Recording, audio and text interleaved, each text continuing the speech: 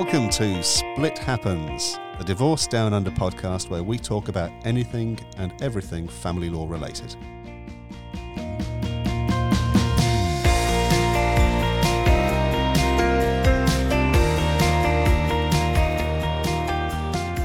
Welcome to Split Happens, the Divorce Down Under podcast with me, Alex, and my fellow legal professional, Liza. Liza, I thought we might talk about some property cases today in general terms and maybe talk about one or two cases that have been handed down over the years that still have an impact. So when I'm talking about property cases, or when you're talking about property cases, what do you mean by that? When we're breaking up the marital assets or de facto assets. So anything that you own, either separately or together, often need to be divided in a way that is going to be suitable to both parties, and sometimes assets need to be sold, but there's usually a mechanism that's applied before people will in fact be able to divide their property. And that mechanism is the one that we've spoken about previously, which is to do with identifying the property pool and looking at the contributions and the future needs of the parties. Yep. And of course, the most important thing, is it in fact just and equitable to have the property settlement at all? What used to be the 4-step process is now the 5-step process, because the first and the 5th step are really closely aligned, which is, should we even be thinking about making a property settlement? And the 5th one is, make sure it's fair. Okay, all right. Well, let's talk about some of the different types of cases we get. I know that we've done an episode before about short relationships, but without characterising the duration, what sort of cases would normally see a 50-50 split of all of the property? Okay, so you've got, with 50-50 cases, one of the most common myths is that parties will think that that's a starting point, that no matter what their relationship is, that they start with a 50-50 split. That's not always the case. A lot of judicial commentary in the cases that say we're not necessarily starting there, so don't assume it. No, but it doesn't mean that you start at 0 or 100 either. Bizarrely, then, quite often those same cases do kind of start from there anyway. They say, do. Well, why shouldn't I start from there? Well, I mustn't start from there, but why don't I start from there? So typically, a 50-50 case might have parties that have been living together for a long period of time and are now retired. So I'm talking... So a reasonable length of relationship then? 15, 20, 25 years, that sort of time frame. You should get a medal as well. Yeah, well, you can. I think the Queen. Oh no, that's just for your birthday, isn't it? I was going to say, do you still get the certificate for your years of marriage? Do you? I thought you got a certificate somewhere for if you get your 25 years of marriage and 50 years of marriage. Oh, I've got 1 year to go until I get a shiny certificate then. Oh, that's good. I'll write you one myself. I've never heard of a certificate being issued by somebody. Maybe I'm getting it confused with something, but anyway. You're not mixing it up with the parole board hearing, are you? Oh, probably. The other types of things that you've got is, if it's not so much a long relationship, it might be only a short period of time, but it might be that the assets that have been acquired jointly are pretty much the same, that both parties earn a similar amount. There are no children around, so there's no adjustment in terms of future needs. But so that's all about a contributions-based argument, isn't it? You've both chipped in the same stuff. Yep, you've both got the same income or similar income. And then nobody needs anything more than the other at the end of it, so it seems fair to say it's a 50-50 sort of case. Sometimes if one party's brought more assets into the relationship, you might think that it's more fair that party gets the majority of the property pool, but that's not always the case, particularly if you've got children and the other party has been looking after those kids and has to continue to look after those children, because that's a case where sometimes it might still be 50-50, even though on a financial contribution basis, one party outweighs the other in terms of their contributions, their financial contributions. It may be that the kids actually will even that score for that couple. So that's another type of case where it might be considered a 50-50 case. In a lot of cases, though, that we see, it's not always 50-50. There's more of what we do find is that 60-40 or 55-45 that's sort of, it gets very close enough to 50-50 where parties don't really care because, of course, when you're looking at what is 50% of a $500,000 property pool, and then what is what's that extra amount actually mean? What is that extra 10%? What is that extra 5%? So that's often the conversations that you and I have with clients, either during the court or the litigious process, or post separation settlement conferences and things like that, to say, look, how much money do you want to spend to recover slightly less than the amount that you're going to spend to recover it? If going to court and having a fully blown fight with barristers left, right and centre, doing all of the cross-examination for which they're so beloved, that can cost you each $50,000 for sure if you end up in that sort of situation. And if you have a $500,000 property pool, that's 10% of it that you've each spent. So that's 20% of the pool that you've given away to some lovely barristers that we know. And indeed, you're an ex-barrister, so it would have been something plenty of times. But it's about getting some proportionality about it, isn't it? So a 50-50 case, but if you sometimes you might get an offer that perhaps the other person's ego needs that massage of getting 1 or 2%. Look, I've won that argument, aren't I great? And it might think, crikey, I don't really want to give them the extra $5,000 or $10,000. But if it saves you $50,000 or $60,000, be a realist. And speaking from a non-mathematician and and a lot of people out there, if you said, righto, the property pool is $780,000 and one party is to get, say, 300 and, I don't know, this is where my maths is going to get tested. I should have done 800. Let's go 800,000. Okay. This is why lawyers aren't great mathematicians. So say you've got an $800,000 property pool. And we know that 50-50, true 50-50 is $400,000. Sometimes it might be $410,000 to one party and $390,000 to the other party. Mm-hmm. Now, that in a lot of people's minds is close enough to a 50-50 split. So it's still taken, we still would classify that as a 50-50. When you go to write it down on a form, of course, the percentage number that you use is going to be different. It's going to say, 51% or 49% or whatever the case may be. But this is where we say to people, you might hear your lawyer say to you, don't get caught up on the percentage, because when you look at it from real terms, we still would call those sorts of cases 50-50, even though technically it's not exactly 50-50, but it's close enough. Yeah, there might be 1 or 2% differential or something like that. But and of course, when you're sending through court orders for approval by the court, then the registrars that look at those on a consent basis, they're not allowed by law to make them unless they consider that arrangement to be just and equitable. So if you do get the seal of the court on those orders that you have agreed, even if you might have ground your teeth to get that far, if the courts approve them, then they are in the range that you could have ended up with anyway if you'd gone for a trial. Yeah. So don't lose too much sleep over that. And I guess there's a pragmatic thing as well, because it's quite rare that you will end up with a property pool that consists solely of one pile of cash in a bank account somewhere, just one amount of money. It's very often tied up in different things. So, you've got imbalances in superannuation. You might have a piece of real estate where you've got, several $100,000 of equity, but also mortgage debt with that. One of you wants to keep the house. One of you is desperate to keep hold of all of your super.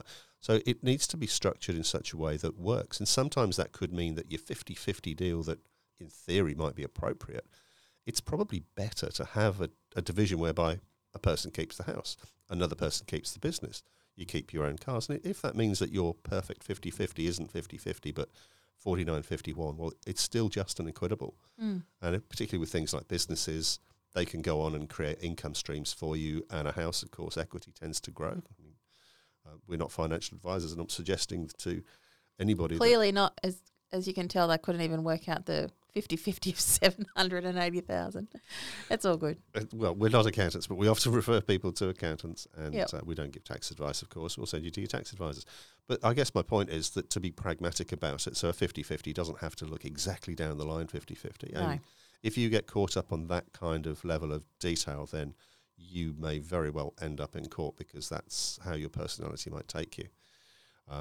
All right, so that's typically a 50-50 case then is one where the contributions have been broadly equal, and in a family law context that can mean one person might have been the primary breadwinner, the other person might have been the primary home carer and carer for the children, but overall their contributions in a family law context are seen as equal.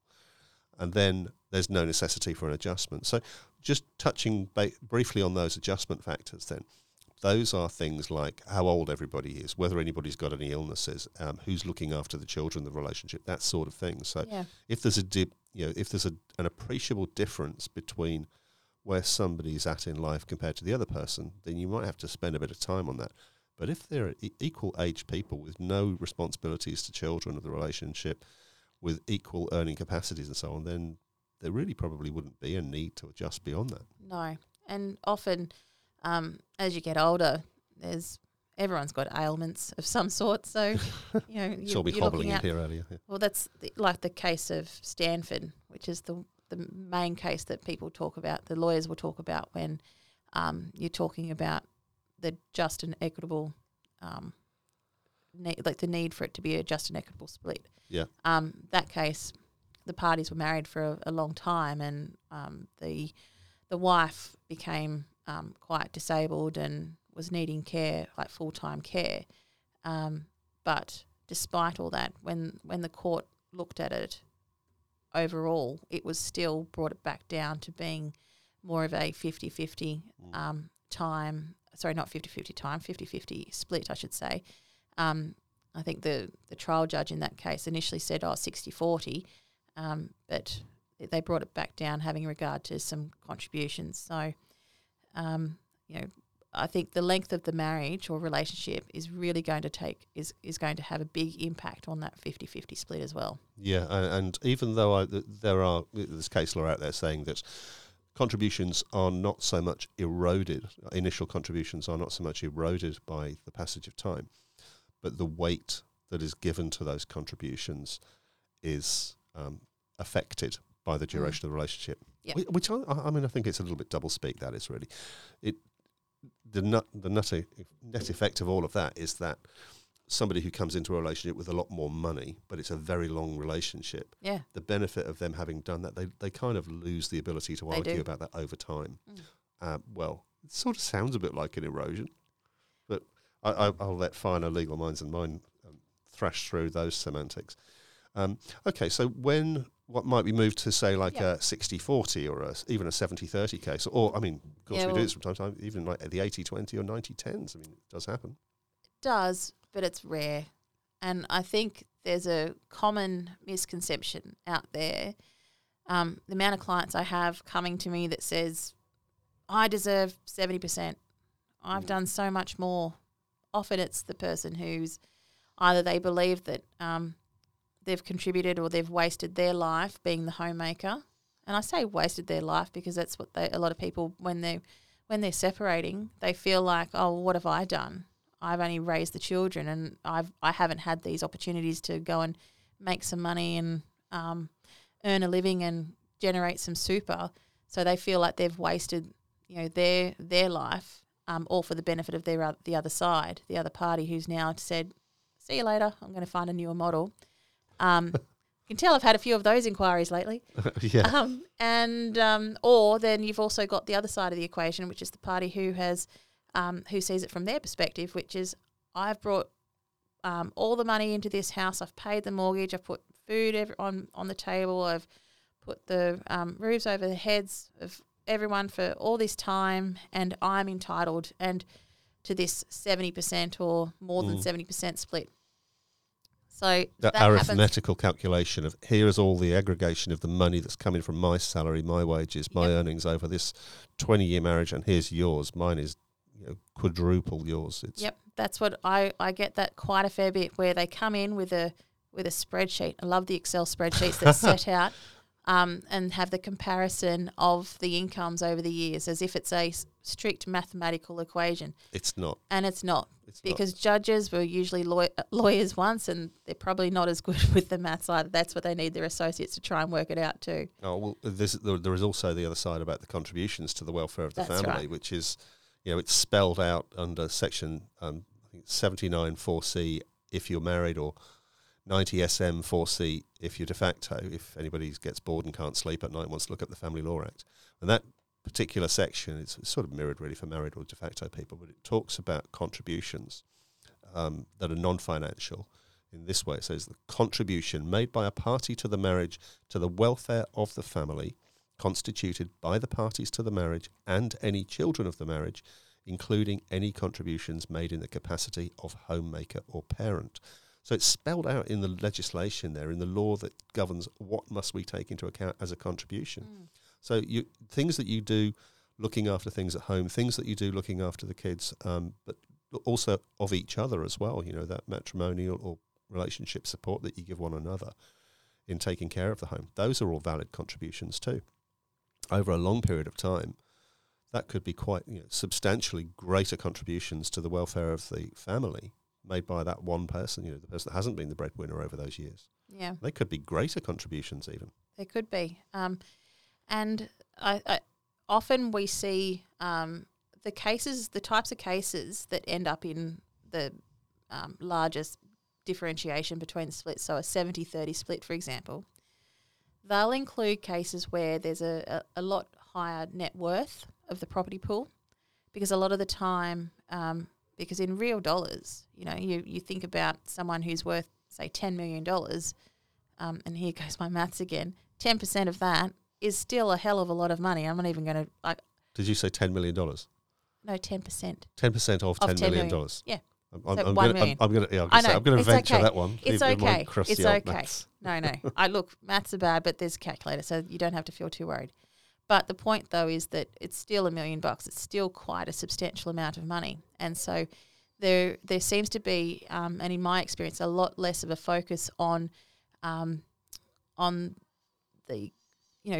being too concerned about whether 10% in the ordinary case sounds like a very low percentage split. So it might be a 90-10 case, and you might think, oh, hang on a minute, but there was such a long relationship and wife did all this and wife did all that. But it might be for reasons it might be that the husband has ventured into a particular business model, and that business has done extremely well through whatever reason, and there might be a significant higher net worth of that property pool, particularly if at the start of the relationship, even if it was a very long relationship, that business was already underway. There was that initial contribution, but because of the size of it all, the time hasn't really had much of an opportunity to erode away those contributions. If it was massively disproportionate, it may never, in fact, erode or reduce the weight to be given to it to such an effect. Yeah, although, the cases are pretty clear that there's no distinction between a financial contribution and those made on a homemaking basis. That's right. So that the things that you do, and interestingly, the contributions to the welfare of the children of the marriage, they don't necessarily cease once the children turn 18. No. So people can have a long marriage, as you say, and their children might grow up. And you continue to do things for those adult children and even potentially grandchildren, which assists those children. Those are contributions. They are. It's in the capacity of homemaker or parent. It doesn't fall off the ledge when they turn 18 and say, oh, it doesn't matter anymore. So, we often see cases where, of course, families have multiple children and all of different age ranges, and it's not as though somebody's contribution for the children, as soon as they finish their minority, as soon as they turn 18, those are ongoing contributions to the welfare of the family. I was thinking about when you've got a case where there's a large disparity. Say, for example, now I'm going to go bigger again, because 10 million probably, it's a lot of money for most people. But say, for example, it's $100 million. We're talking extremely high net worth, right? Say we've got someone worth $100 million. Probably a Western Australian case. Well, yeah. Reinhardt? No, just joking. I was thinking of Strachan, but... you're talking about a real case. I was just making one up. No, in terms of... so say, for example, you've got a party that's worth $100 million 20 years ago. Right. And they... $100 million 20 years ago. $100 million 20 years ago, right? And now, who knows what they're worth? They're probably worth, $500 million or something. Or it might not have gone up that much. The point is that what I'm trying to get at is that how does the court put a dollar figure, or not so much literally put a dollar figure on that initial contribution and that continued contribution of the other party being the homemaker. Now, the point you made before was that the court doesn't really differentiate between financial and non-financial contributions. They just take it as being a contribution. But in the case where there's an extreme disparity, you've got someone that's worth $100 million to start off with, then you have this long relationship, and the other party has, raised the kids. They're doing well. She doesn't have that much to go off for herself because she's been a homemaker for most of her life. How would the court, do you think, treat that? Because ordinarily you might think, okay, well, it's sort of 50-50, but that's a huge contribution at the start.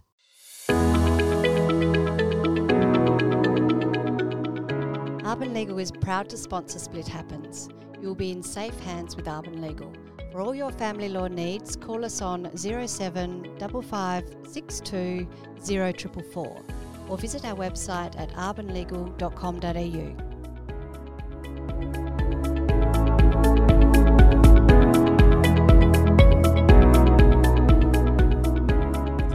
And look, I think the courts would still give a considerable amount of weight to that disparity in contributions. So even after a couple of decades, it's really a platform argument, isn't it? Saying none of this other stuff would have been possible were it not for that. That's right. And that's still preserved as an asset, and it's still ongoing. That Western Australian case I was mentioning, the Strahan case, which that was mega millions. Yep. To the point where, these people spent as long fighting over their money. They were in court for years. They were in court for 12 years. Yeah. And they spent, pin your ears back and start weeping that it wasn't your client here, but they spent $35 million in legal fees. Oh, God. Now, goodness me, that's a fair few hours, but it's over 12 years. Yeah. And they went through various law firms and multiple barristers and goodness knows how many hearings. And ultimately, there was an order made, but we're talking about multi-millions of dollars and Swiss chalets and all of that sort of stuff, and spousal maintenance claims of north of $80,000 and $90,000 a week and things like that. So, when you get those kind of big money cases, the court was, I think, highly critical of the parties and some of the lawyers for letting it go on for such a long time and for spending so much money, and the fact that they were in the divorce courts, if I can use that term, as long as they were married. It's crazy. That's right. They had a 24-year relationship, of which half was in court. So, yeah, but in that case, I think that did generally sort of preserve the husband's sort of business assets on his side, although it gave a very considerable amount of settlement to the wife as well. I guess what I wanted to basically make sure that the listeners out there understand is that what you and I think is a massive initial contribution isn't always going to be as big of a contribution as what the court might think. If you've put forward $300,000 10, 20 years ago, it's probably not going to be treated like those multi-million-dollar cases that you might do some Googling and go, oh, but this fellow, he made you'll read it, you'll Google something, you'll say, big contribution at the start of the relationship, of start of long relationship. And it might bring up those sorts of results of these multi-million-dollar cases, whereby, husband in that case particularly will get to retain majority of that property pool.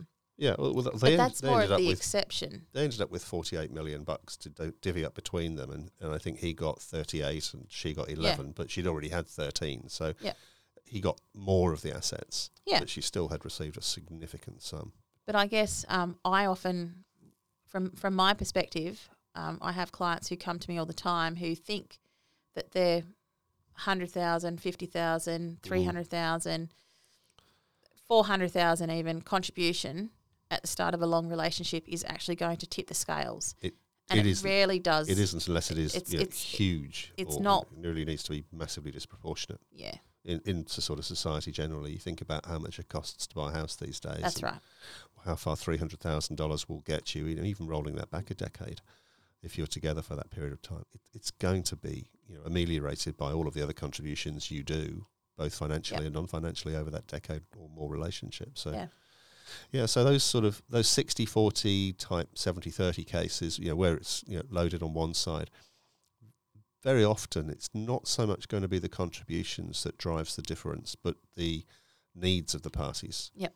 And very often that means little Johnny or little Jenny is going to be spending more time with mum or with dad, and therefore that needs to be factored into the property settlement, because looking after children can impinge upon your ability to earn money. It can impinge upon your ability to develop your career. It doesn't have to, but sometimes it can. This is this is a piece of legislation that's been kicking around since the 1970s, and we were talking in an earlier episode about amendments going through, but those considerations are still the same considerations. Who has the care for the children? There's a factor that the court must think about when it's considering a needs adjustment, which pushes you out to that sort of 55-60% differential. Other things that the courts will change those sort of notional 50-50 or equal divisions around would be because of the health of somebody.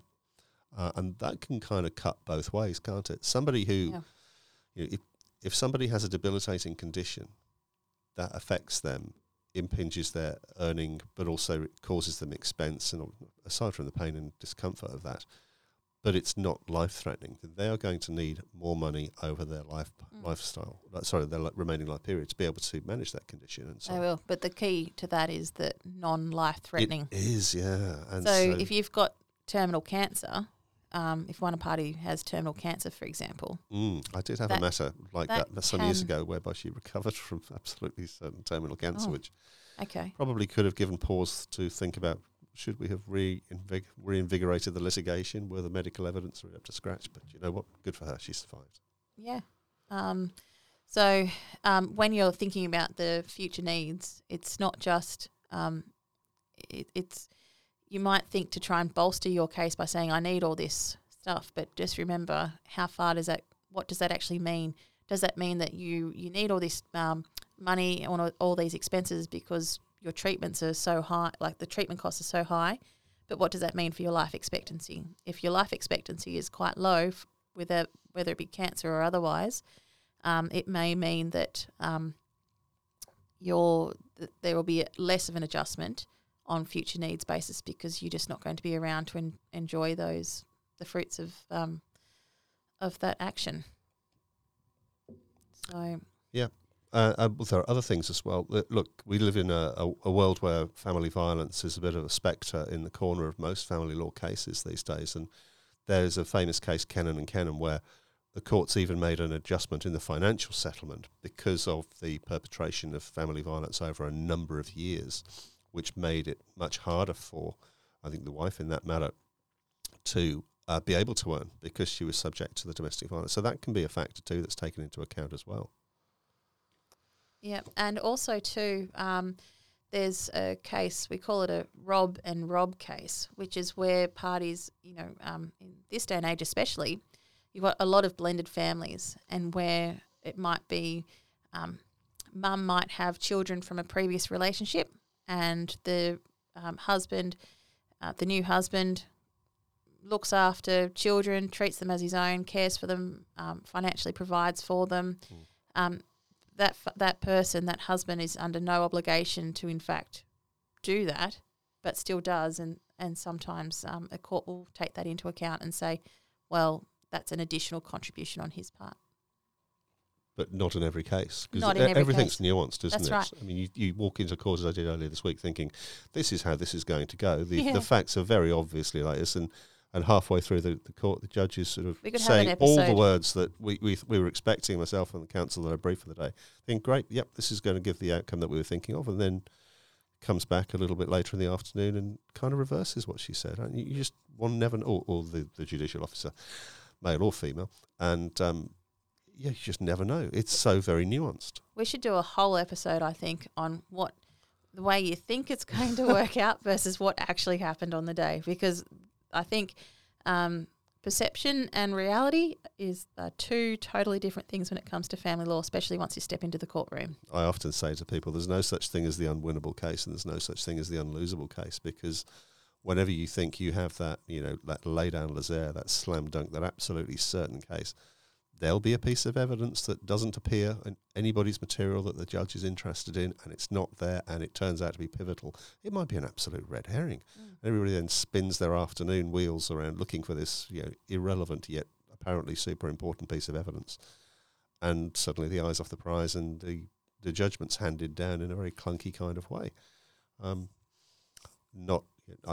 certainly not having a go at any judges in relation to that, because sometimes the nature of the evidence is really sketchy, as my teenagers would say. Okay, so other things that might impact upon who gets what would be this other thing that's not property exactly, but it's financial resources. What might that include? Typically, I'm thinking about somebody who might have an interest in a trust, but it's a discretionary trust. So if you have a husband or a wife who's going to be, we all know, sitting around this table and sitting around with the clients, we all know that person's going to be receiving the benefits of money from their family trust for years to come. But as it's a discretionary trust, it's not going to be considered to be property as such. No, that's right. That's why on the one of the questions on the application for consent orders form deals with financial resources. And that's where it's an appropriate spot to put any sort of discretionary trust, because it doesn't necessarily form part of the property. Some judges may take the view that in a particular case it should be included,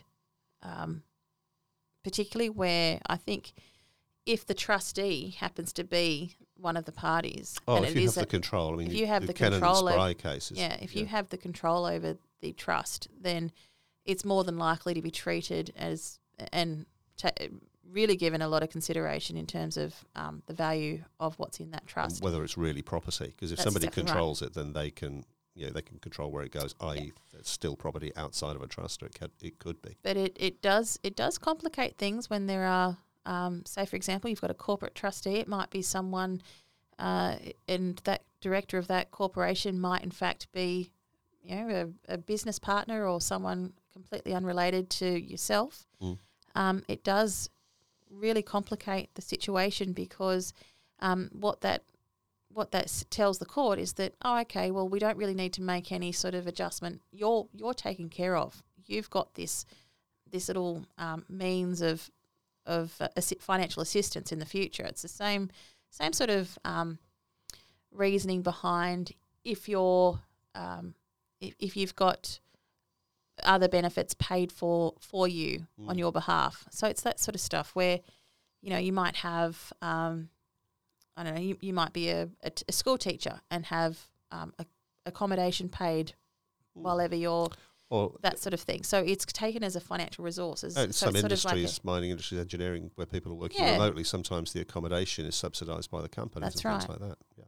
So now, one thing that the courts have found typically, and there's, of course you can always find contrary cases, that is not a financial resource is somebody's expectancy under a will in certain cases. And look, one of the key cases on that was, it goes back a little bit, almost 20 years now, but Tulloch and White was where the wife was expecting, wasn't expecting, that was the point.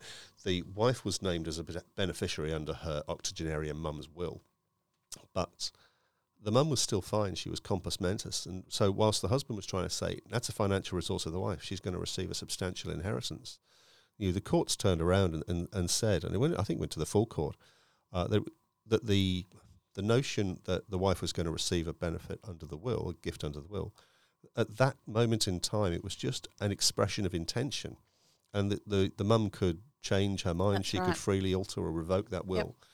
Therefore, it didn't exist as a financial resource to the wife. And until such time as somebody passes away, or to some extent there are cases about somebody who's lost capacity, then being referred to in a will isn't a financial resource. No. And even having if that wealthy in-laws isn't necessarily... Even if that person does lose capacity, say, for example, they've made that will, because as most people should, if you've got assets or kids or both, you should have a will. And that if you and when you're making that will, once you've made that will, your lawyer would have told you that at any time you can actually change your mind. You don't have to give reasons. You can just donate it all to charity. You can one day just wake up and go, okay, I'm going to do whatever. If you want to be capricious, you can be. I mean, it doesn't mean that your will couldn't be challenged, but this isn't a podcast about the Succession Act, but we both know. That's right. So then when you, until such time that person actually dies or becomes in a state that they can't, in fact, change their will anymore, they might have lost their marbles, things like that, then